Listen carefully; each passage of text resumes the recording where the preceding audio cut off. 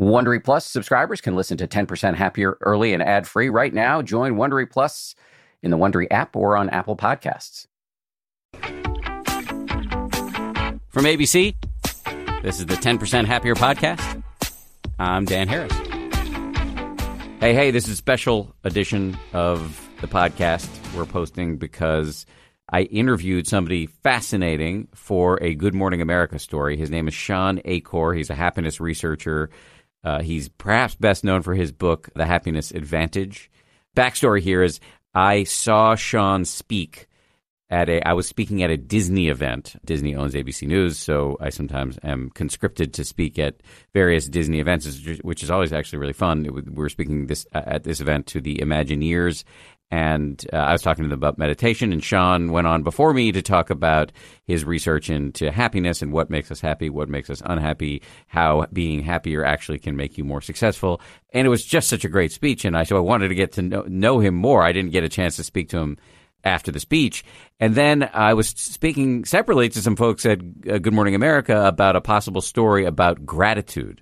And I remembered, that guy Shawn, who I just heard the other day, talked a lot about the power of gratitude and all this data that shows that gratitude can improve your life in a really meaningful ways.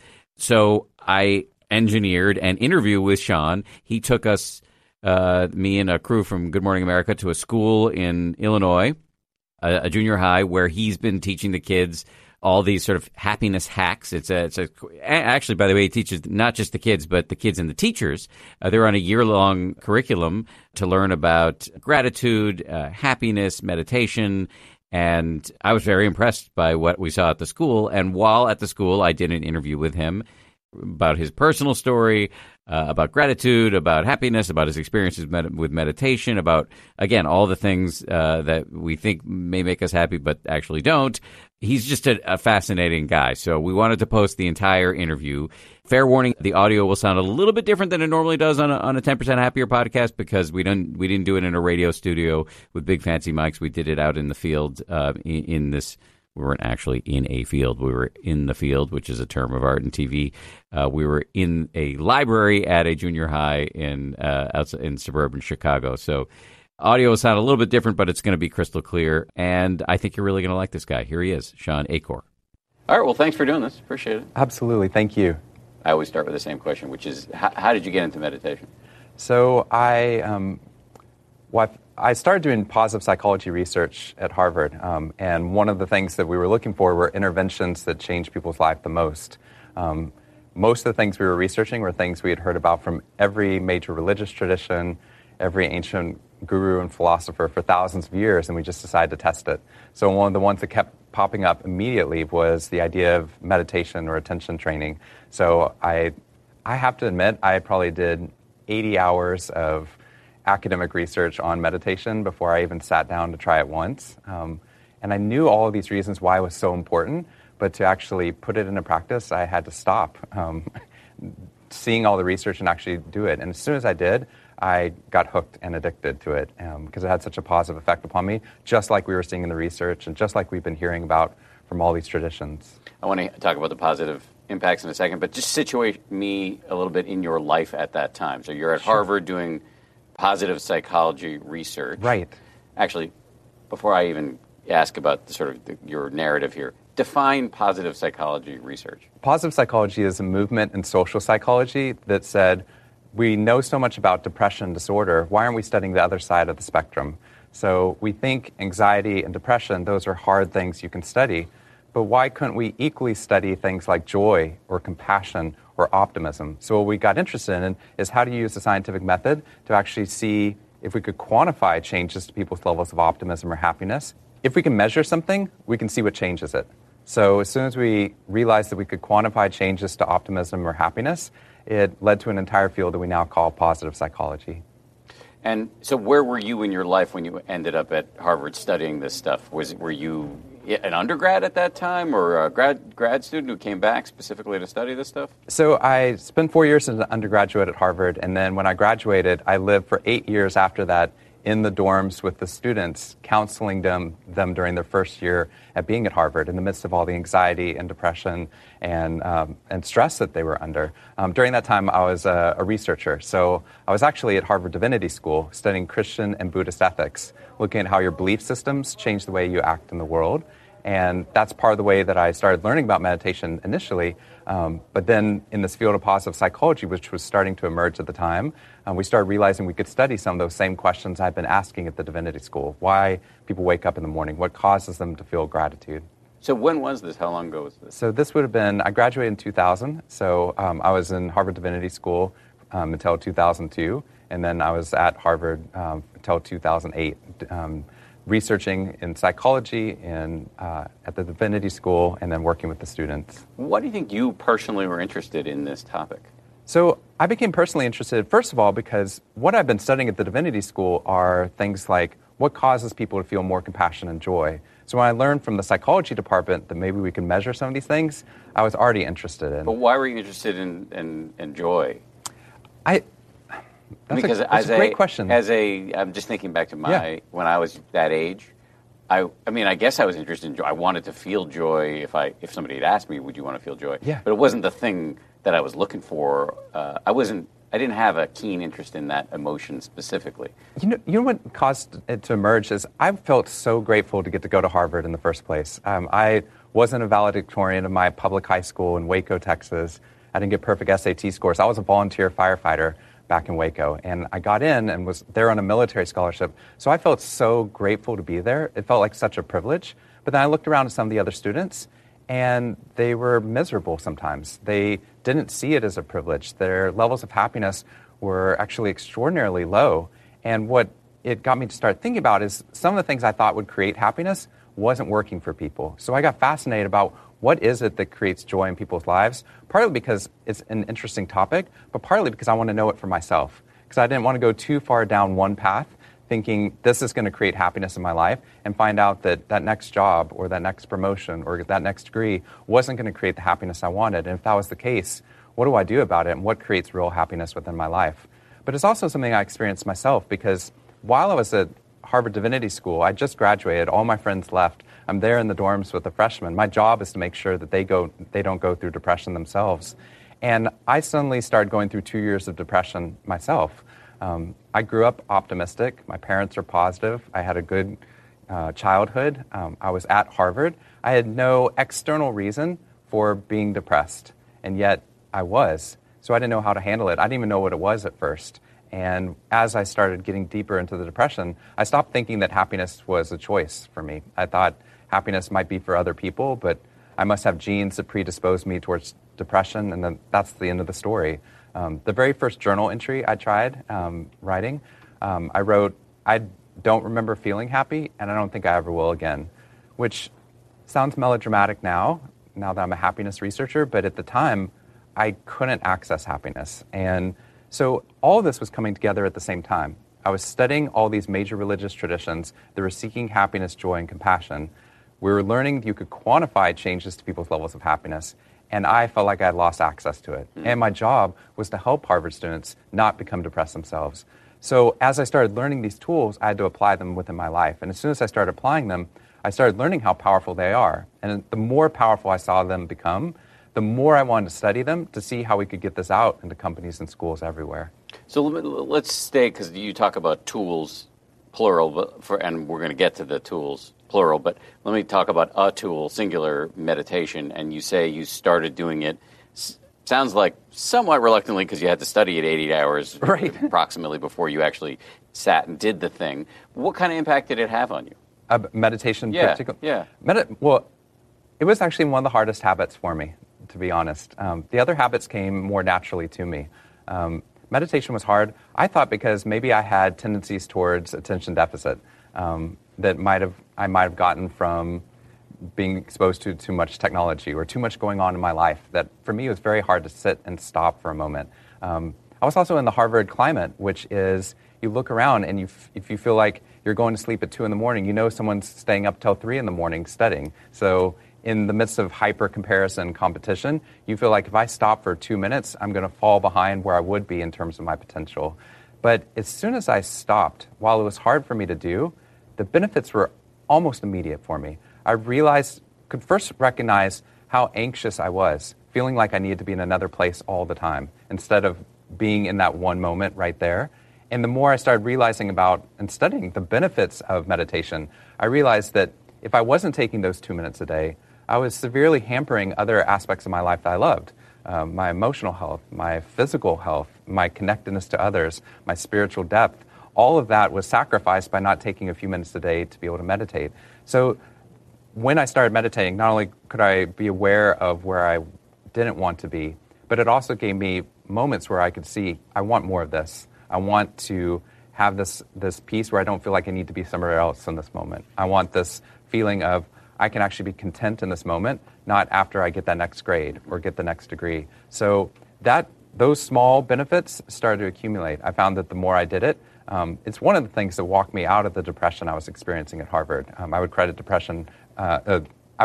meditation as one of the things that pulled me out of it. But in addition to that, I was sleeping better, which had an impact upon my levels of happiness as well. It decreased my levels of depression. So for me, the benefits were so quick that I became addicted to it very quickly, even though it was hard the first couple of times. What was the flavor of meditation you were doing, and what was the dosage? So that's great. So I originally started at 30 minutes a day of meditation, and that's a big chunk. Failed miserably at it. It's a lot, right? So I'm somebody that studies how to create positive habits, and I had a checklist of doing it for 21 days, 30 minutes a day, and I couldn't get there. Actually, one of my first experiences meditating, I set the timer on my phone for 30 minutes. And when the timer went off, I was actually not sitting where I was meditating. I was up doing an email in front of my desktop. Like my brain had autopiloted from a thought I had to I need to go email in this moment, which I didn't need to. 30 minutes was way too hard for me. I kept dropping the time down. The first time I made it to 21 days in a row, I had to do 5 minutes a day. But I felt so accomplished for doing that 5 minutes. I had a friend who would go study in India and do very long courses in meditation, and he suggested that I try to eliminate every thought that I had and just be able to focus on my breath. So that's where I tried to keep all my attention, is just on my breath. I found that to be too hard. I think for me that was a later stage meditation for me. What I would do is I would just try to feel certain parts of my body. So it actually allowed my brain to still keep moving, but it was like, first I'm going to feel my hands on one side and then just try and feel my elbow and then feel my shoulder. So that by the end of the 5 minutes, I had felt every part of my body and almost a check-in with it. And that's what got me into it. Often referred to it as a body scan. The body scan. It's a classical exactly right. meditation technique. How has your meditation evolved over the years? Because this was mid-aughts. We are many years later. What does your practice look like now? So I try different things. I try some things that are where I try to focus my thoughts down to my breath, just to my breath, and try to eliminate any other thoughts. So just focusing on the breath going in and out of my nose. I find that to be very difficult, but it helps with being able to focus my brain down. I have to say my favorite ones, I don't know if you would know if there's a name to this one, but sometimes what I do is I stop all thoughts except instead of watching my breath go in and out, I go back to my old house that I used to live in, and I try to walk through different memories. So I'm like, oh, I remember what that doorknob felt like, and then I remember what that wall, and I remember the hole that was in the tile in my front entryway. But what it does is it brings all my thoughts down to that one place, so I'm not thinking about like an interview I have or a stress that I have or what am I about to do next or what I'm going to eat. It's down to that one thing. But then I also feel like it's reconnecting me to parts of my life that I'd forgotten about, parts of me that were lost. So I'll go back through my old high school. I'll go back through, thinking about a friend I had that I had forgotten about for a while and just trying to think about that person for 5 minutes. I find that to be extraordinarily helpful for me as well. So as a positive psychology researcher, a happiness researcher, now written at least 2 books, yes. What are the other tools that are important to you in order to maintain your own happiness? So I think that there's several. The ones that we originally studied for the Happiness Advantage was...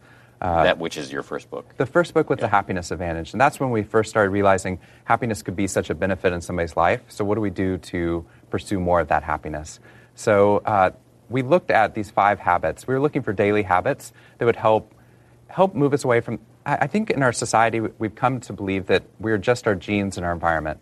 So our genes predispose us to obesity or depression or intelligence or creativity, and the environment is whatever happens to you at a school or happens to you at work or in a family. But we think that's all it is. And what I love about your work and what I love about positive psychology is that it says if we actually make conscious actions within our life, changes to our daily habits or the way we interact with others, we can actually break the tyranny of genes and environment over the trajectory of our levels of optimism. That we don't have to be victims of the genes that we didn't pick or the environment that's become so big, that there are things we could be doing within our lives. So if we can get people to do one of these 5, all of these we've been testing in isolation, we can get people to make movement on the baseline around which they fluctuate in terms of happiness.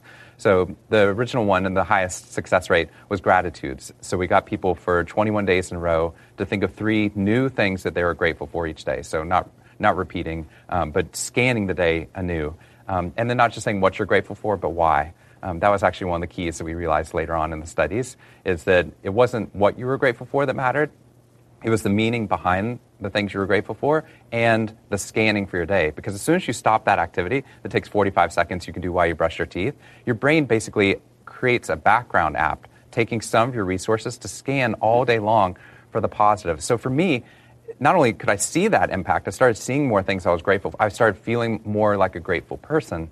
When we tested people that test as low-level pessimist, 21 days later are testing as low-level optimist on average. If they continue the pattern, it continues to change and to rise, which is amazing because that's one of the genetic ones you can't touch, right? You're born a pessimist, you die a pessimist, into the story. And what this research was showing is not at all. A 45-second disruptor into somebody's life could actually help them become more optimistic throughout the entire course of their day. So gratitude, we got them for 2 minutes a day to do a journaling activity that we call the doubler, which is you think of one positive, meaningful experience each day, and then for 2 minutes you bullet point 3 details you can remember about that experience. What I was wearing, what I was thinking about, what I said. What your brain is doing in that moment is it's reliving the experience because it's scanning back through the memory, but your brain can't tell much difference between visualization and actual experience. So your brain doubles that memory. You've identified a meaning, and when you do it for 21 days in a row, our brains are pattern makers, so your brain connects the dots for you. So you start to see this trajectory of meaning. That seems like gratitude, too. I think it is. To me, I think what it does, it's taking something that you find meaningful and then delving deeper into it. So to me, I think that they go hand in hand with one another. The purpose of the doubler was specifically to get somebody to scan for meaning in their life. So I can be grateful for my son because he gave me a hug yesterday. The meaning behind that might be, because I want so desperately for him to feel loved within his life, because that's something because I care for him so much. In those moments where you get somebody to journal about it, what you're doing is you're creating a narrative around that memory. So that your brain has recorded all these separate things that could occur within your life. But when you go back and journal about it, what you're doing is you're wrapping it in a package, right? Like with a beginning and with an end, and you've just wrapped it as a meaningful experience. So that hug, I can go back and think about what shirt he was wearing, or what I just said to him, or he'd just gone off of this bicycle. So I'm reliving that experience and repackaging that memory. So what happens is my brain, I believe it only takes one meaningful moment in a day for your brain to judge that day as a meaningful one. So instead of just scanning for the grateful, it's creating a narrative around your day. And then when you do it for 21 days in a row, your brain connects the dots. So you start to see how the meaning is pulling you throughout each day. So you might have a terrible rest of the day, but that day was meaningful because of this memory, which would have gotten lost if we didn't take the time to scan for it. So gratitude, or you often call them gratitudes, which is the sort of the noun, sure. Or I guess they're both nouns. It's sort of the Plural. thing you do, as opposed to the overarching sort of value or trait. Right. And then the doubler, and then you're working through the list of 5 here. Oh, sure. 15 minutes of fun, mindful cardio activity, even a brisk walk. They found if you did it for a significant period of time, it turns out it's the equivalent of taking an antidepressant for the first 6 months. But for the next 2 years, you have a 30% lower relapse rate back to depression. So why that's important is not a repudiation of antidepressants at all within our society. It's an indication of why exercise was valuable. It's a gateway drug. When people exercise, they start believing that their behavior has an impact upon their mood, so they start creating all these other constellations of positive habits in their life. So sometimes if we're struggling to get somebody to meditate or to think of 3 things that they're grateful for, if their exercise is one of the things that they could add into their life easily, we get them to do that, and then we import that belief that their behavior matters into getting them to meditate or do these other activities or to eat healthy or to go to sleep at a better time. The 4th one that I normally suggest that we've done out at companies and schools was the idea of meditation, which I know you're so versed with. We would go out to Google, for example, and get them to take their hands off their keyboard for 2 minutes a day and just watch their breath go in and out. And they'd feel for the rest of the day like they're 2 minutes behind because they're in such a high-paced environment. But their accuracy rates improved by 10%, levels of happiness rose, and stress levels dropped. At Google, which has endless swimming machines and micro kitchens with food every 250 feet. So what you have is, it wasn't the environment creating the happiness that was occurring there. What was happening is once you're in an environment, being able to practice some of these positive habits had such a massive impact upon the well-being of the people that are living there. And then the final one is the most powerful of the 5 in short form, which is we got people for 2 minutes a day, every day when they'd start their work, to write a 2-minute positive email praising or thanking one new person each day. So you think through somebody on your team or a family member or an old teacher or coach or an ex that you dated or a friend that you haven't talked to in a while, and you just write them a 2-minute text message or email praising them or thanking them for one significant thing. It doesn't have to be huge. It just has to be something real. When we do this, it's beautiful, because if you do it for 3 days in a row, you get addicted to it, because you start believing that you're like, I can't believe I'm the type of person who does this, right? Because you spend all day long thinking about how amazing you were for sending that positive email in the morning. And it transforms something that's soul draining, like email, into something you can't help but open your inbox for the first time during the day without creating a positive impact upon somebody's life. It literally transforms such a task that's becoming overwhelming into one where you feel like you have power.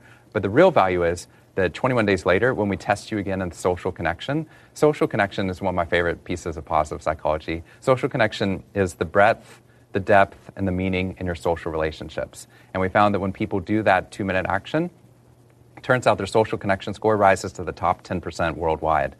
The reason that I love social connection so much is social connection is not only the greatest predictor of our long-term levels of happiness, by far. It outstrips everything else we study in positive psychology. If you have social connection, you can create happiness. If you lose it, happiness drops almost immediately.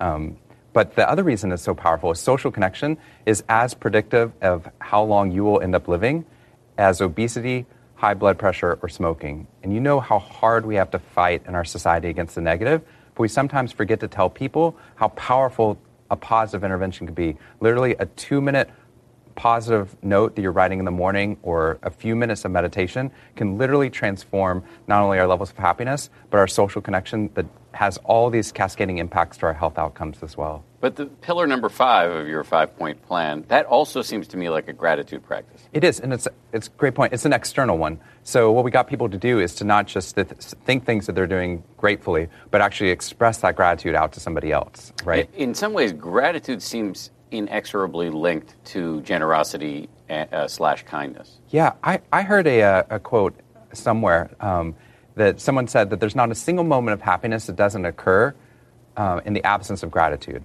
For real happiness to occur, we need to be able to be grateful for an experience that's actually going on within that moment. If we're not aware that we're happy in that moment, we might actually miss the fact that we were actually experiencing an elevated mood or levels of joy within our life. So I think gratitude is the cornerstone for all of this, scanning the world in a different way, but also being able to express it to other people, but also transforming the narrative around which we view our lives to see the things we're grateful for. Like, I could tell my entire life story, telling you all the failures I've had and the mistakes that I've made in relationships and at work and things that didn't work out well, or I could retell my entire life thinking about how grateful I was that some of those relationships didn't work out and some of those jobs didn't work out because it led me to do the work that I'm doing. So gratitude could completely transform a life narrative into one that's meaningful as opposed to one that seems with a loss of meaning. I want to dive deeply into gratitude soon, but I want to ask you a personal question first. Sure. You're a positive psychologist, happiness researcher. You've written a bunch of books. You go around talking to people about happiness all the time. How happy are you? Or do you ever fall off the happiness bandwagon in any way? So absolutely. My wife and I joke, because my wife's a happiness researcher as well. Some of our friends say that either our kids are going to be really happy or really screwed up, right? Because there's a lot of pressure. As soon as you tell people you're a happiness researcher, they look at you very differently. And I have to say I'm grateful for it, because I feel like people hold me to a standard where they expect me to be optimistic. So some days I don't feel like being optimistic. I get this positive peer pressure to be positive within those moments. So I get some tilting in that way. But I don't think people are happy all the time, and I don't think that's necessarily our goal or my goal. I think people that are happy all the time, sometimes that's a form of mental disorder, right? That you become divorced from reality. There are bad things that are going on in this world. There's suffering that's occurring. So I definitely experience anxiety and stress, days where I don't feel grateful. But having done these positive habits, and having the fact that I get to talk all the time on this, it allows me to be reminded of some choice I have within that situation. And the more that I practice these habits, when I go into that trough, the trough has become shallower, and I'm able to more quickly come back out of the negative, back into the positive, much faster than I ever have in the past. So while I'm not happy all the time, I feel like while I'm fluctuating at a higher and higher level than I have my whole life. That being said, I think something else really important to say about happiness is that, to me, the opposite of happiness isn't unhappiness. I think unhappiness fuels great change. If I'm lonely, it makes me want to go out and see other people and to meet other people or to surround myself with people. I think when we get angry, it's oftentimes because of injustices are occurring in the world or discrimination, or I think we should feel those feelings of anger and frustration and sadness, because they can create great political, economic, and personal change. To me, the opposite of happiness, and what I try to fight so hard against, is apathy, which is the loss of joy we feel moving towards our potential. And that's why I think happiness can't just be pleasure. If it's just pleasure, the words don't even mean something separate from one another. Pleasure is so short-lived. Animals can experience pleasure. It's very quick. Happiness is not something that is just pleasurable. Happiness, to me, is the joy you feel moving towards your potential. I just want to highlight that, because that is your definition that you use, the joy you feel as you're moving toward your potential. And I love it for two reasons. The first reason is that joy is something you can experience even when life is not pleasurable, right? I think that's a huge change within people's lives, because if I think life should always be pleasurable and then it's not, then I feel like I'm not happy and I'm doing something terribly wrong. Put some meat on the bone with that. Like, how can you feel joyous when you're really sick? So, well, I think even in the midst of sickness, I might have a friend who comes to bring me chicken noodle soup. Or in the midst of sickness, I get time to watch all these movies that I've been wanting to watch. Or in the midst of sickness, I could be thinking about, I'm so grateful that I'm not sick all the time. Or in those moments, I can feel joy as I'm reading a poem, or as I'm, at home getting to spend time with my son because I'm not out at work. There's access to joy that could occur within those moments. If I go on a long run, my legs might be burning, but I can still feel joy as I see what my body's capable of. Childbirth, not high levels of pleasure the whole time, but moments of joy that could correspond with some of the highest levels of fear and pain we can experience. So I think what we're hoping for people to do is to realize that joy is something you can experience even when life is difficult and challenging. The other side of it is, I think we're afraid of happiness as a society. I think we're afraid of happiness because we think if we're too happy, we won't push so hard to be so successful, or our kids are going to slack off in school, or we can't be happy right now because then we would never fix some of the problems we need to fix within this world, like the inequalities or the discrimination. To me, that's what pleasure could do. But joy does the complete opposite of the human brain. I think joy turns on the brain to its highest possible level. The research we're seeing in the Happiness Advantage work is that when the brain is positive, every single business and educational outcome we know how to test for rises significantly. So if we have big challenges in a student's life and my life, we need to find a way to bring the best brain possible to bear upon that situation. It's so interesting. This is the second time I've met you, and you read as super, like you have very bright eyes, you seem peppy and optimistic, and the question that automatically enters my mind when I'm in the presence of somebody like that is, is that real? Like, how sustainable is that? And it's so interesting to hear you say that. Oh yeah, of course, you wake up some days and you don't feel like being optimistic. Right. But you said you thought it was good that there was this positive peer pressure in your life, that because the expectations are higher for you, given who you are and what you do. I would imagine that there could be good and bad. That some days when you're just like in a bad mood, you didn't get enough sleep, who knows? You had a fight with your wife or whatever. Right. That the expectation that you be peppy and optimistic would actually be incredibly and exquisitely annoying.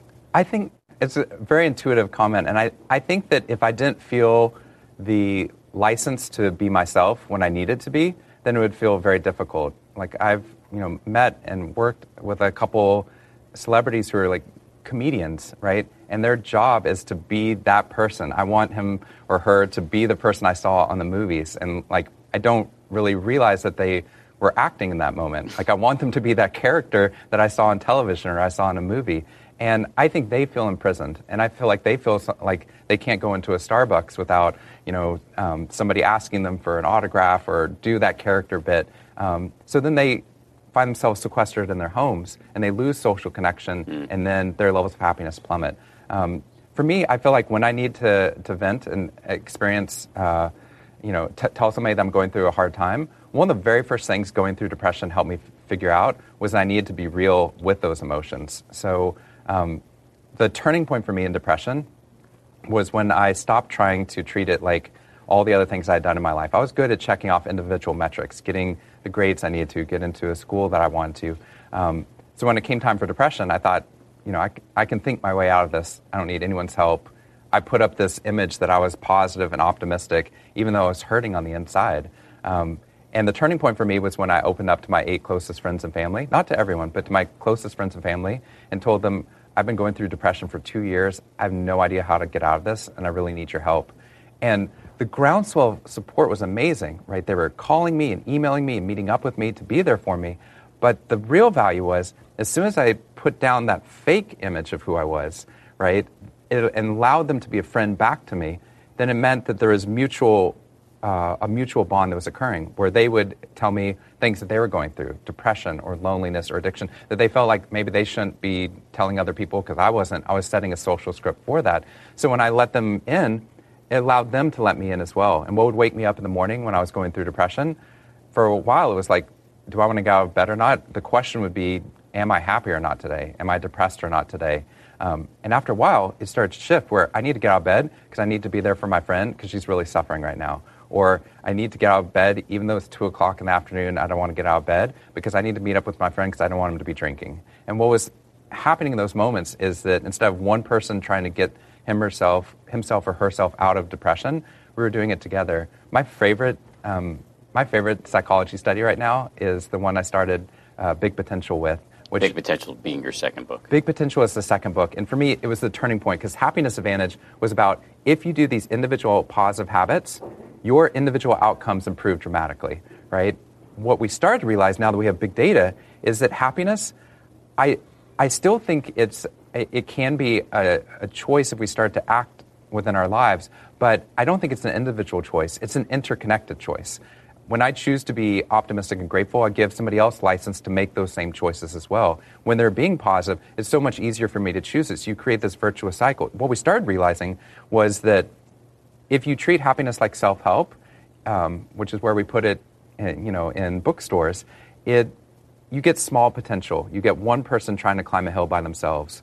When you start to treat it looking at the entire ecosystem of potential, some amazing things start to emerge. So the story I wanted to mention was this study. 2 researchers in Virginia found that if I'm looking at a mountain I need to climb in front of me, they found that if I'm viewing that mountain by myself, my brain judges that hill to be 10 to 20% steeper than the mountain of the exact same height I saw while standing next to a friend. That shouldn't be happening at all, right? The mountain doesn't change.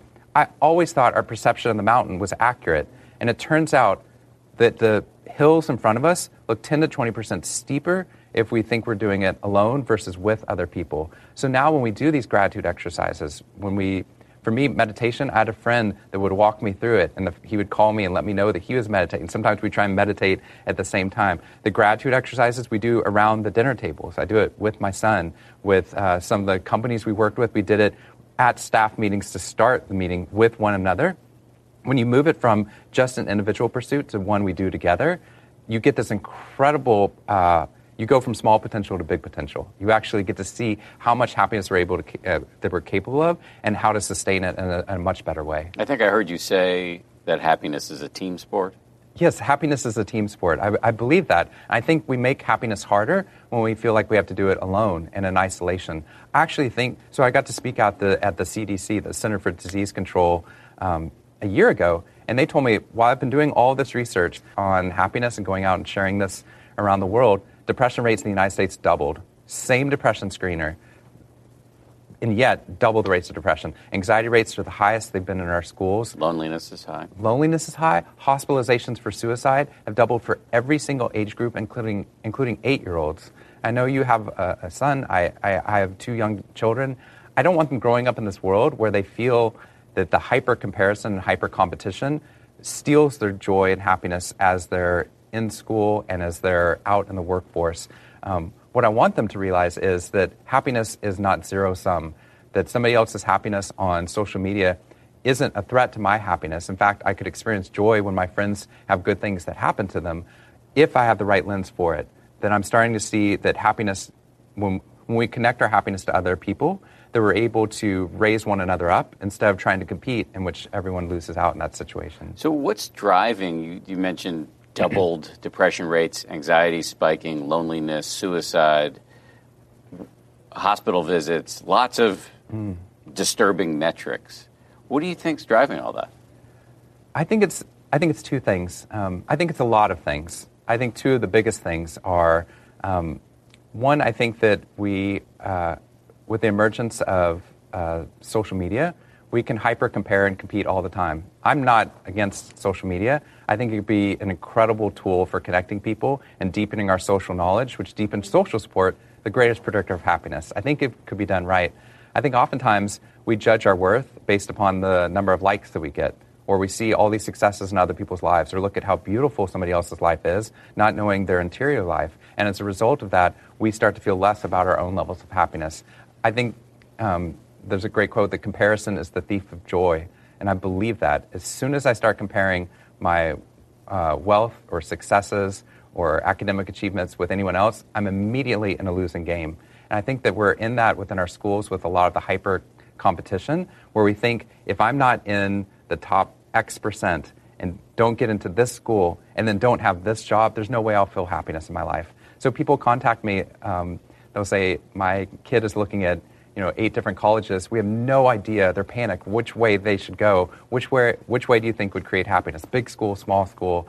And I write back and I say, happiness exists down every single one of those paths, including not going to college, if you're able to create a deep social fit with the people that are around you and you're able to get your strengths to emerge. So I think that's one side of it, is that I think we use social media the wrong way, and it's so omnipresent within our lives. So when I work with schools, for example, one of the things we do, and I'm going to teach my son this as well, is that if you're on social media, I'm going to spend 15 minutes on social media, but when I went in trying to feel loved, like, did people like my post? Did they retweet it?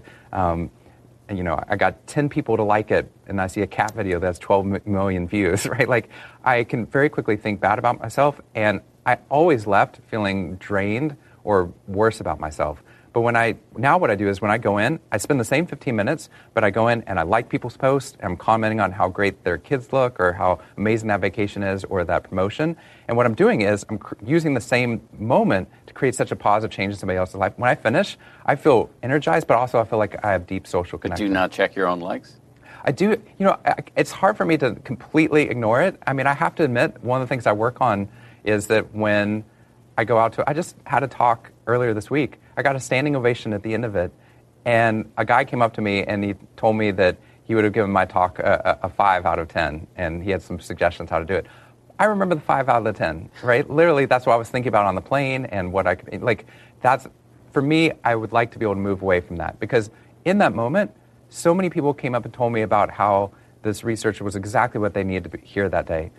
If my brain had focused on that reality, which is reality, I would have been much healthier than if my brain had focused on the one negative which was a skewed way of looking at the world, but also an unhealthy and maladaptive way to look at the world. So it's something I work on all the time, and while I know it, trying to put it into practice requires effort.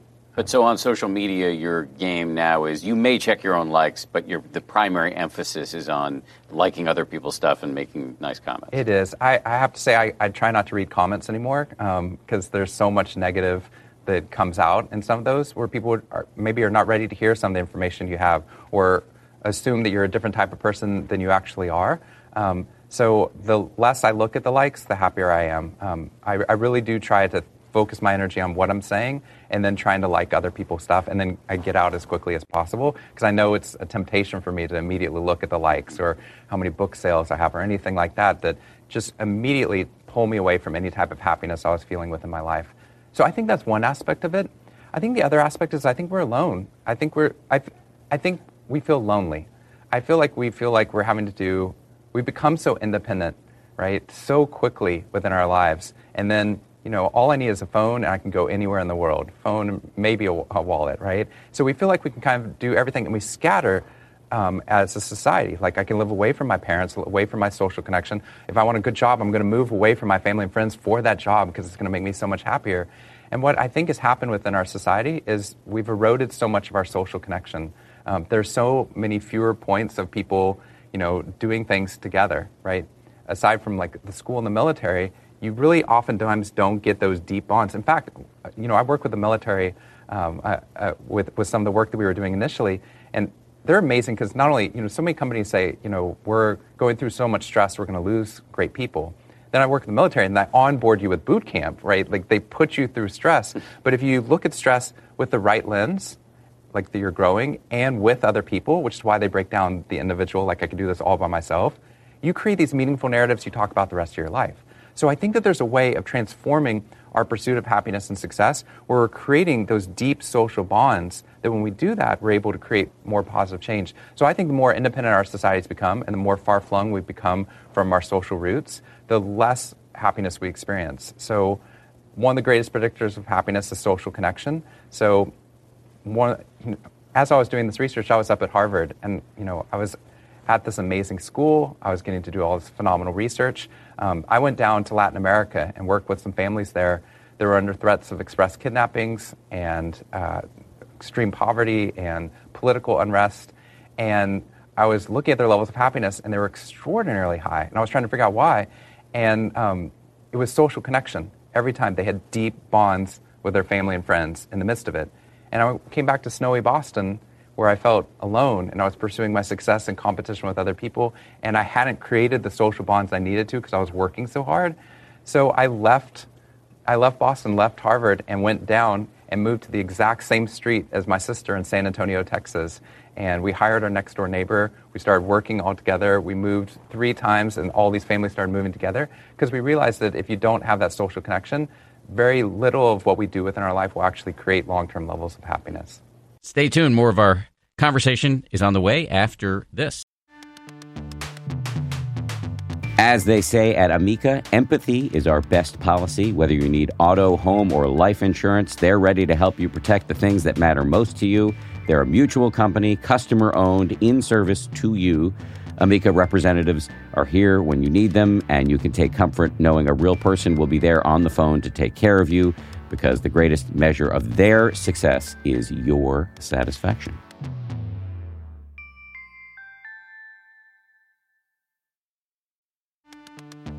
You can count on T-Mobile to help keep you connected after investing billions to light up their network from big cities to small towns. T-Mobile is America's largest 5G network.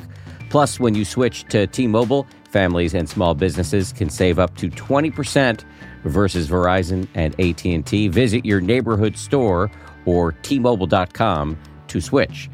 Plan savings with T-Mobile. Third line free on essentials via monthly bill, credits versus comparable available plans. Plan features may vary. Credits stop if you cancel or change plans.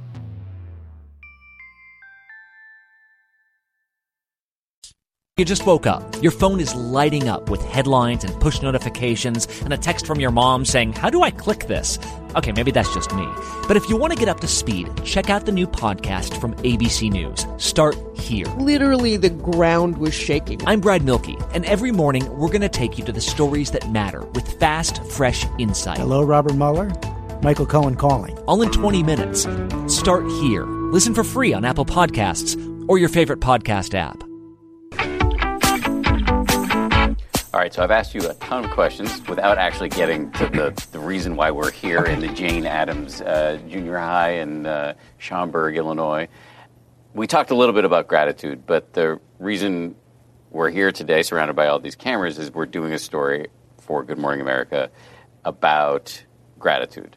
And the reason why you're our prime mover in the piece is because I had heard you and I were speaking at the same event for the Disney Imagineers, and you went before me, and I was listening to your talk, and I really loved it, and you talked a lot about gratitude.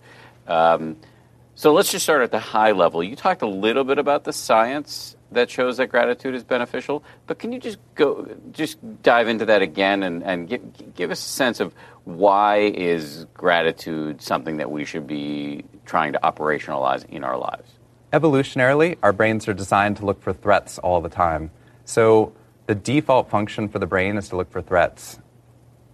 I have to say one thing interesting that's a little side note, but I get people that think happiness is shallow, right? And that the deepest people are the ones that are brooding and they're negative in the midst of it. But I have to tell you that negativity is the easiest thing for the brain to do. It's the most primitive function of the brain. Without any thought, we could be negative. To create happiness requires higher order parts of the brain to be able to experience and to shape an experience where you are looking at it with a lens of gratitude. It's very easy to look for threats. It takes a lot of depth to look for things we're grateful for in the midst of the challenges and the complexities of life. So if our brains are predisposed towards looking for threats, we literally need to train the brain to scan the world for things that are positive within our life. So part of what we found is that the brain is limited. Whatever you attend to first becomes your reality. So if you start by scanning every environment for the threats and the fires you need to put out and the negatives within your life, you have no resources left over to scan the world for the things you're grateful for in that moment or the ways you could transform that reality into a better reality. So what gratitude does is it shifts some of those resources away from just looking for threats and helps us to actually look for things that move us forward within our lives. So in the research, what we found is that if people practice thinking of 3 new things that they were grateful for every day, and we applied that into somebody's life at 84 years of age down to 4 years of age, what we found is we could take people who were testing as pessimists because they were constantly looking for the threats and negatives in their life, and 21 days later, on average, they're testing as low-level optimists. If they keep the pattern going for 6 months, they rise to low to moderate level of optimists because what their brain is doing is practicing using our brain's resources to look for the things that move us forward. So if I play tennis for 8 hours a day, I'm going to become amazing at tennis. The same thing is true for gratitude. The more that my brain scans for the positive, it's not ignoring the negatives within our life. Our brain has no problem seeing those. It's actually filling out the rest of reality, helping us to see the things in our life that are positive, that give our life meaning, but also turn on the brain to its highest possible level. We know that when the brain is grateful and positive, every single educational outcome, every single business outcome we know how to test for rises significantly, and many of our health outcomes as well. So I've read that you get better sleep, you have better relationships. So can you run through some of the other things that you've seen from gratitude? Yeah. So when our brain is grateful, it's scanning the world for the positive. At positive, our productive energy rises by 31%. It turns out that our likelihood of promotion rises by 40%. Intelligence rises significantly. Memory deepens. Our social bonds become deeper, so we feel more connected to one another. We're sleeping better. It turns out our symptoms feel less acute. The same level of stress within somebody's life, when you're positive and grateful, has a 23% drop in the negative effects of stress upon your life. So headaches, backaches, fatigue drop by 23% for the same level of stress, which means stress is inevitable, but its effects are not, and it's changed based upon whether or not you're grateful for the meaning involved in the things we're stressful for in the first place. In Buddhist circles, we say pain is inevitable, suffering is optional. I love that. And that's exactly what we're finding in this research. You know what I love about positive psychology research is it just is reconfirming everything we've heard about for thousands of years, right? People are like, oh, I love this cutting edge technology in positive psychology. I'm like, literally, these are the oldest things we've ever heard. We're actually just starting to realize how powerful they are. And now that we have big data, now we can actually see some of those things we thought we couldn't see long-term effects. Like if I do something nice for you, I hope to see you smile or see some change in your life. And if it doesn't happen, I can't see it. But now with big data, we can actually test to see if your altruism or your compassion impacts people 2 to 3 degrees separate from you that you never even met. And we can measure it. So you talked before about coming up, what was the practice? 3 things a day? Yes. That you're grateful for? So what we have people do... And I'm sorry, I knew you were going to answer that question, but like, what does that practice look like in reality? Is it a meditation, or how do we do it? So I think 99% of people, and we've tested this, think that they're grateful. But very rarely do we actually practice it. So we decided, let's see if we could routinize gratitude within somebody's life. So initially I worked with a large company, and we got them to think of 3 things they were grateful for every day for 21 days in a row, and no impact upon them at all, which is why we test this, because we assumed it would affect them. But it turns out by day 3, they were repeating. Every day they were grateful for my work, my family, and my health. And then with a very nuanced lens, they would scan the world for all the threats they need to put out all day long. So 2 researchers found that if you get somebody to look for 3 new things that they're grateful for each day, so they're scanning anew. And not just what you're grateful for, but why. So if I say I'm grateful for my son, Leo, I don't benefit from that. If I say I'm grateful for my son, he gave me a hug yesterday, which means I'm loved regardless today, that works. We work with homeless populations that sometimes they say, I can't think of anything I'm grateful for. But as they do this, looking for big and small, 21 days later, they have 63 unique things that they've been grateful for over a 3-week period of time, which is not even the entire point. The entire point of it is that as you scan the world differently, it turns out your brain gets stuck with those new patterns, starting to scan not just for threats, but you're building your mental muscle to be able to scan for the positive in the midst of stress. So over the whole course of your day, your brain starts to see these pinpoints of positivity that are occurring that your brain was missing before. Basically what it's doing, and I know we've talked about this before, is your brain is basically in that 2-minute a day that you think of 3 new things you're grateful for, that you can do while you brush your teeth, that you can do around a dinner table, that you can do in a classroom, that those thinking of things you're grateful for each day, your brain basically is building a background app to scan constantly the rest of the day, use resources to scan for things that are going on right. Because I know I have this exercise I'm going to do at some point, so I got to collect data for it. It's exactly it. So you can do, just to get nitty gritty here, so do you set a timer? Do you do it around the day? What are the options for how, when, where we do these 2 minutes? So the original studies were to think of 3 new things you're grateful for right before you go to sleep, because they thought that it would encode your memories differently overnight. For me, I find that I do it first thing in the morning because it changes my day. I also use it as a spot check. So if I'm having a bad day, like I have a flight that's delayed, right, or I'm frustrated that I hit a red light that I didn't want to, I can actually use that moment to say, okay, I have to stop my resources from going down this path where I'm now going to catalog all the negatives that, why I should feel like I'm having a terrible day, and actually use those resources to think, here are 3 things I'm grateful for in this minute. And to be honest, it's hard sometimes, right? Like I feel justified in feeling negative in that moment. But as my brain stops, it literally can't do both at the same time. So your brain actually has to stop on one train track and move to a different track to scan the world for things you're grateful for. What I find is not only do I find those things, but suddenly it puts into perspective the negative that was going on within my life. So I use it as a spot check. I use it first thing in the morning. I suggest people do it while they brush their teeth, because you're going to brush your teeth anyway. It's about the same amount of time it takes to think of 3 new things you're grateful for. So it's a mental cue that you can see within those moments. But where gratitude becomes so powerful, as you've seen here at the school, is when you do it with other people. So what we do is we get parents of children with 4-year-olds who seem predisposed towards pessimism and get them to practice thinking of 3 things that they're grateful for to start the dinner. We found that if you do that for 6 weeks in a row, 6 months later, before and after school, those kids are testing not as low-level pessimists, but low-level optimists on average. 84-year-old men who have practiced pessimism their whole life, you get them to practice gratitude on a daily basis for 21 days in a row, same pattern emerges, which means that while genes and environment set the initial baseline for us, by adding a 2-minute positive habit into our day, we can actually change the trajectory of somebody's life, which is so much more powerful than that's my optimistic kid and that's my pessimistic kid. What we're realizing is happiness and gratitude are an easier choice for some people just based upon their genes and their environment. But given the fact that we can practice adding these elements into our life, these habits, we can actually walk somebody out of depression and negativity to actually see the world with an optimistic and much more adaptive lens. So as part of this story, I want to try your program. So are you saying all I need to do is this 2-minute thing, or are there other things that I should also try? There's some other things that to try. One last thing I think about gratitude that I love is something we've started doing as a family. Is you make it visual. So we have this glass jar that we have, and anytime something good happens as we're thinking of those things we're grateful for, if it's something really good, we jot it down on a little scrap piece of paper and then fold it up and put it into this jar. This is during your dinner time routine? This is dinner time over the course of the day. My son comes home from school and he tells me something amazing about a petting zoo where he actually pet a bearded dragon. And I'm like, that's amazing. He felt so proud about it. Let's write it down. And so we crumple it up and put it in there.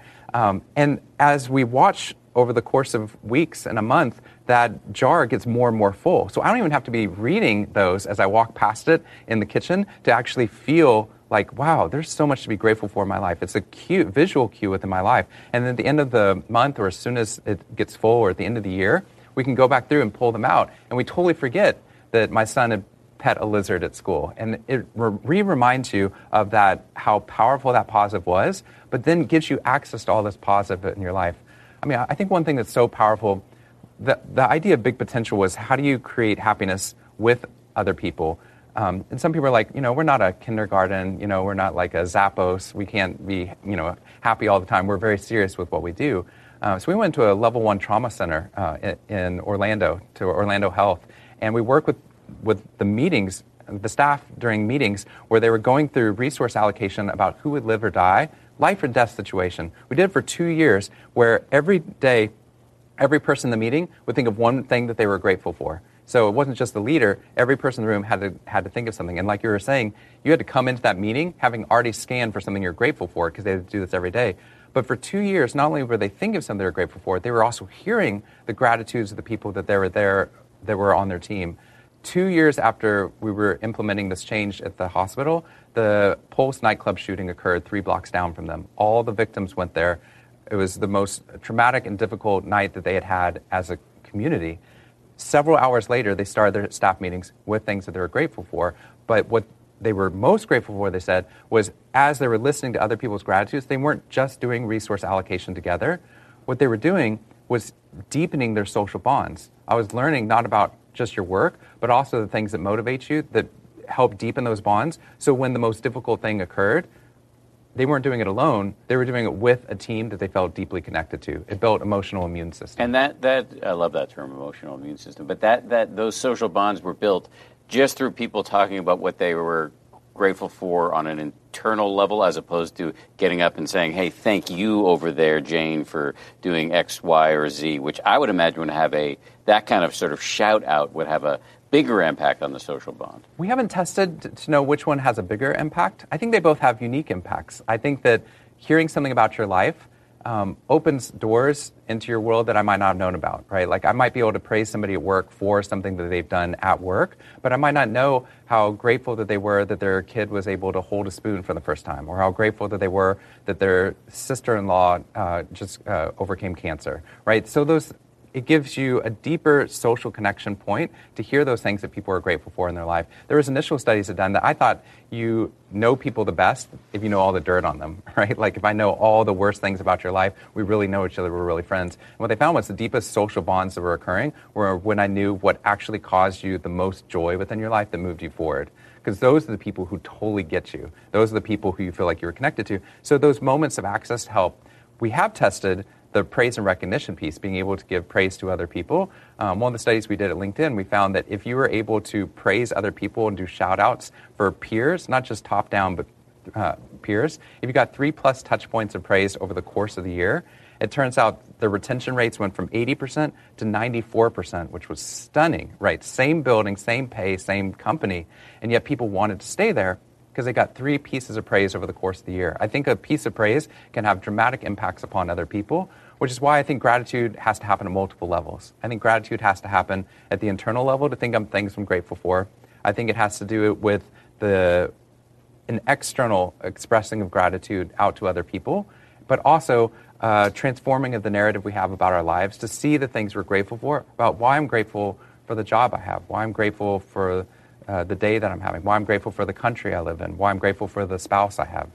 Okay, Dr. Ahor, give me the prescription, because we were talking about I want to get on a plan, and we're also going to recruit some kids and their families from Jane Addams Junior High to do this plan too. So I've got a week. What are the 2 or 3 things I should be doing every day that could infuse my life with gratitude, now that you've convinced me that this is so valuable? Based upon this research, I would pick 2 things. Both of them related to gratitude. I would first of all practice each morning for 2 minutes a day, thinking of 3 new things you're grateful for.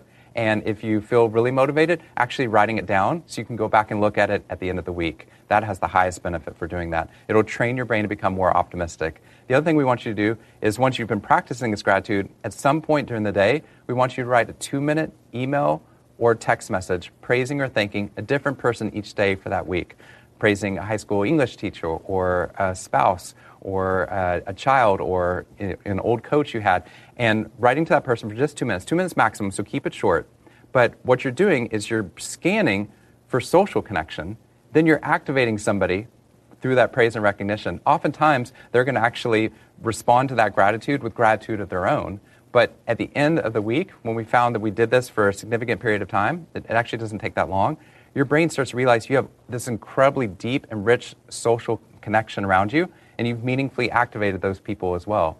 So social connection is the greatest predictor of long-term happiness. So I would practice 3 gratitudes, and I would write a single 2-minute positive email each day to somebody else and watch the impact of how you feel about your day. So it doesn't have to be, it can be somebody from my life who I haven't been in touch with for a while, but it also could be to my producer, Doug, who's sitting right over here, who's done a great job on this story. So if I send Doug, my man, a 2-minute email, that counts under this. Absolutely. Whoever you decide to send, you can send it to somebody you've just met, or it could be somebody in your favorites list. It just has to be 2 minutes where you feel good about writing that note to that person. And what you do is you immediately start to feel like my behavior matter. You're going to spend literally all day long thinking about how amazing you were for writing that email or text message in the morning, because you keep thinking about it all day. You'll have all this work you have to do, but you'll come back to that email was amazing. That was worthwhile. My life is meaningful. You also said that before we started recording that the other knock-on positive effect that this could have is that many of us I'll speak for myself, I open my email with a sense of dread. Yes. Because there's going to be so much stuff there that I now need to do or deal with. Right. But if I know that I'm going to have some positive incoming, most likely, because I just sent out positive outgoing, that actually it might change the flavor of the whole enterprise. That's absolutely true, right? So the activities that we dread sometimes in our life, soul-draining activities like email can be, where we feel overwhelmed, suddenly instead of feeling overwhelmed, if I write a 2-minute positive email to start my email experience, I start by having a meaningful impact upon somebody else. I can't help but open my inbox without having a meaningful impact upon somebody. But also, now as I start to open my inbox, I start to get these positive, meaningful notes back in. So now it becomes a greater source of happiness. The other wonderful thing about doing this gratitude externally is that I give other people license to talk about the things that are going on well in their life, but also give them license to say positive things about me as well, which means that you're getting more and more positive reinforcement over the course of the day that we wouldn't have had access to otherwise. So do I need to, I'm going to do this for a week, our families are going to do this for a week. Is that enough?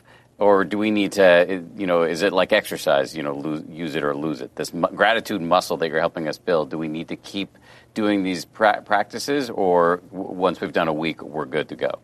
If you've done a week, you're already going to see the positive benefits immediately. Forever? But not forever. So in the same way that brushing your teeth is valuable, if you brush your teeth for a week, you'll see dental benefits. But if you stop brushing your teeth, yes, your teeth can revert to a negative level. No one tries to, shower for 1 week out of the year and then hope they stay clean the rest of the year. It doesn't work. These are things that if we could impact somebody's life at a daily level, these become so powerful, which is why I love the work that we're doing at schools, because, we get our kids to brush their teeth from a very young age. But that's oftentimes where we stop in terms of these daily habits. But all of this research shows that we can create these happiness hygiene habits, that if for just 2 minutes a day, we got a kid to think of 3 things that they're grateful for, or if we expressed our gratitude once over the course of the day to somebody else, it turns out not only do we train our brain to become more optimistic and positive, but if we keep the pattern going, it actually allows us to make the choice of happiness an easier choice. But So in terms of an abiding habit, I get how 2 minutes a day of thinking about 3 new things that you're grateful for could really be scalable. But the 2-minute email every day, do you truly do that every day, 7 days a week? I don't do it every day, to be honest, but I do it every day. I do it. I enjoy it. I'd say I do it 5 times a week, and it becomes this source of joy because you almost want to do it, right? Like you do actually want to do it. You look forward to being able to do it. So I don't have 1,000 people in my social network to be able to write. So what I'm looking for is one person I can write to, somebody I met at a talk, somebody that read a book and they wrote in and said something nice to me. I write in and say something nice back to them about how much it meant to me that they did that. Just one over the course of the day. So I can repeat. I can write to my wife today, and I can write to her 60 days from now or 40 days from now. All it is what you're doing is you're scanning for the fact that you do have social connection, that there is a meaningful relationship there, and then you activate somebody else. So we have the opportunity to do that on a daily basis. It's just trying to create a routine and a pattern out of it. Otherwise, we just assume that we're kind people. We assume we're grateful people, but we never really practice one of the most important elements of our entire life. So let's talk about you've been teaching gratitude in schools, including the one in which we're sitting right now. What kind of impact do you see on students? I wish I learned all of this happiness research when I was so much younger. I remember in school, we would talk about reading, writing, and arithmetic, but we wouldn't necessarily talk about optimism or hope or compassion or social connection, which we now know are some of the greatest predictors of a long-term success rate for a child and our health outcomes. Given the fact that we have such high levels of anxiety and stress and depression in our schools, what I want more than anything is for this happiness research to find its way into the schools, which is why this is such a passion for me. Being able to find a way of taking positive habits and putting them into a school, into a child's life, but then watching how their educational outcomes improve on the backside of this, their health outcomes improve, their levels of happiness improve. The more we're able to show that happiness has a positive impact upon these educational outcomes, the more we're able to go into these schools to create these positive changes, which then become the change agent for the entire rest of the community as these students go home to their parents who are now working out at companies and are involved in the community. So I think if we can create greater levels of happiness for the students, it spreads out everywhere. What is the parable of the orange frog? The orange frog was a story about how there's all these frogs that are green, and one of them has an orange spot, which he hates because it makes him different from everyone else. But after a while, he starts realizing he becomes more orange every time he chooses one of these positive habits to do within his life, which makes him more different from other people. But then he starts realizing being orange is advantageous and contagious. So he's able to change the other frogs within the pond. So when the storm hits, when the negative thing occurs, they're actually able, with these different responses to the world, to have a more adaptive response. So we took this language from this book called The Happiness Advantage, which was the scientific explanations about how we could prove that these positive habits had an impact upon your life. And we realized we could use this narrative to bring this into the lives of students, right? So they would think of themselves not as trying to do scientific research, but trying to be more like Spark, the orange frog, and how they could be different at first to be positive within these schools, but then how it became contagious. And as you've seen around the school, how that idea of positivity being not only licensed, but contagious, and that it's advantageous, that it improves our outcomes, that it makes happiness not only more of an option for people, but then it starts to spread. Well, one of the concerns I had looking around at the school, and I talked to the superintendent about this, is that you have all these slogans everywhere. Yes. But, I'm just thinking about how I was when I was in 7th and 8th grade and how I continue to be, which is a bit cranky and sarcastic, that I would over time start to turn those slogans into sources of irony or things that I wouldn't take. It would lose, the slogans would lose their meaning, or I would make fun of them in some way. So do you worry about that? Because there's a lot of, sort of join the movement stuff around here, et cetera, et cetera. I worried about it at first because I think slogans that aren't backed up with action become a detriment in the long run. One of the things I think has to happen for real change to occur is that there has to be a mindset change and a behavioral change linked together. So you can't just think, I'm going to choose happiness, but not change any of your life. It doesn't have a long-term impact. So if we put up slogans at a school and thought that was going to create happiness at a school, it doesn't. What creates happiness is deep social connection, optimism, and gratitude. And we can build those things by creating daily habits within our life. teaching our students to be able to make these choices, but making sure that this is not a once a year type of message, but that every day they're getting exposed to some of this positive research. Every day they're actually practicing some of these positive habits, and they're doing these not only within their own life, but hopefully they're bringing it home to their parents. So one of the things that they do here at the school are these parent universities where they get the parents to come up to the school and the kids teach the parents how to do these positive habits with them. So that it's not just something that's happening at school, it's happening at home. So now these slogans like happiness can be a choice if you work on it, or happiness is the joy you feel moving towards your potential, those become a visual cue for the real change that's occurring within people's lives. So it's not like Nancy Reagan telling you just say no. It's actually a slogan that you attach to in a meaningful way. And the exciting thing, and I think the thing you've seen here at the school, is how it creates a culture where you want to be part of this. Yeah. The more I get exposed to children and these students at these schools worldwide, they want to be positive. They want to be able to feel like that their behavior matters. They're seeking for it. That's why they're out on social media. That's why they're out doing sometimes reckless things, because they want deep social connection. So if we could wrap that social connection around some of these things that improved people's quality of life, we could actually create some deep impact within people's lives. Just a quick question or two on gratitude before I let you go. It seems to me that it's possible to do gratitude incorrectly. So nothing drives me crazier than when I see #blessed Yes. on social media with somebody standing in front of their jet. That doesn't feel to me like authentic gratitude. It just seems like bragging. Right. So I think that's an outstanding point. I think gratitude has to be authentic, but also has to move us somewhere. I think if happiness is about just feeling pleasure, and I don't have to move or change or impact other people's lives, that's complacency, that's not happiness. For me, happiness is the joy you feel moving towards your potential, and that potential is being a better human being, a better friend, a better parent, a better teacher, so that when we're being grateful, what we're hoping for is that grateful energy will then spur us towards positive change to make somebody else's life better. I'm grateful that I have health today, so I want to be there for anyone who's sick right now. I'm grateful for this positive education, so I want to make sure more kids learn about the impact of gratitude upon their lives. So gratitude should actually be the starting place for the positive meaning that we see within our lives and positive action. So it never stops, it just grows. Another way you could do it wrong, I think, would be to thank somebody in a way that they felt was inauthentic. Yes. So one of the things that we look at is that if you give a piece of praise that's inauthentic, our brains are designed to look for deception. It's one of the very first things we evolved, to make sure that you weren't faking me out and were actually a threat to me. So if you're giving a piece of praise and it's not real, people pick up on that immediately, whatever age they are. So what we need to do is if we're going to give a piece of praise, it has to be based on something concrete, specific, and that we have knowledge of an action that's occurring there that that person feels good about. So then once you've done that, you're building up something that they already feel like was powerful within their life, so they actually start to agree with that statement, and then you're building up something that builds a strength within their life. The more we fake it or try to, reward somebody for lack of success or lack of movement, I don't think that those things necessarily benefit us long run. We get a lot of pushback about, like, are you just saying we should hand out trophies to every single person at our school to make them feel good? It doesn't make the kids feel good. They know. They know that that's a trophy for participation versus a first place one. But what I want for them to do is that as we're praising, to not just praise the people at the top, the kid who scored the goal.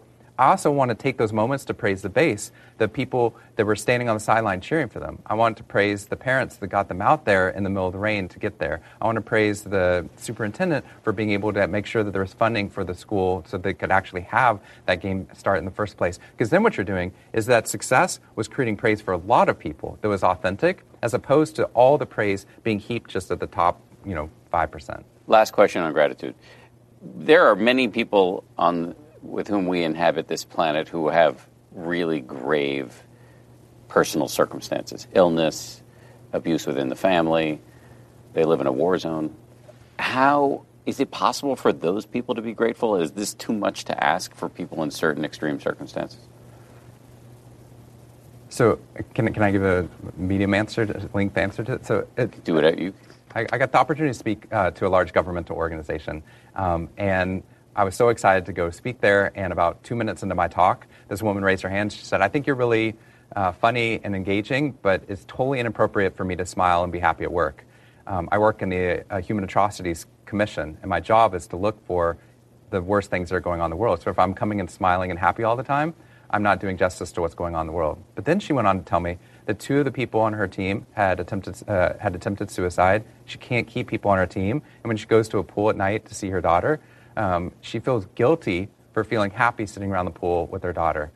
What's happening in those moments is that in the midst of the atrocities that are occurring in the world, if we think we can't feel happiness until they're all gone, we lose the very fuel, the very positive energy that gives us the meaning and the successes to feel like we're having an impact, so we keep showing up every day to stop those problems. So when I first got into this research, I thought happiness might, be too hard for certain people in the world. The most angry I've ever gotten as a positive psychologist was at a company who brought me in to work with their senior leadership on happiness. But when I asked if I could bring it to the store floors, they said, no, we can't bring it there. Many of them are part-time. A lot of them don't have high levels of education. A lot of them have people that are family members in prison. We honestly don't pay them that much. It made happiness only an option for the privileged and the rich. And when we do this research, what we're seeing is something completely different. We're seeing that we're learning about happiness from, I work with farmers in Zimbabwe who lost their lands. They were so much happier than some of the bankers I was working with who didn't get their bonuses once. We're finding kids in Soweto, South Africa, they were so grateful to go to school. They were so happy to be there. Now I go back to Harvard, and they were playing misery poker, trying to figure out who had the worst hand in terms of the stresses that they had within their lives.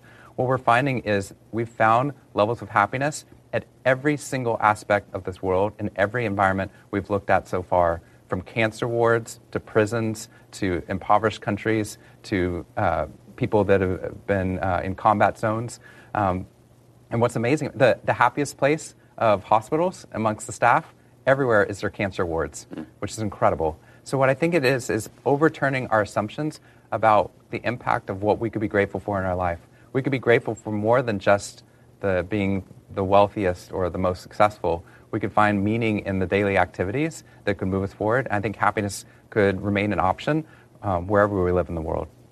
Before we go, let's plug all of your work. I call this the plug zone. Where can we find you on social media? I know we have mixed feelings about social media, but where can we find you on social media? What's your website? Remind us of the names of the books, et cetera, et cetera. Give us everything. So you can follow me on Facebook and Twitter at Sean Achor.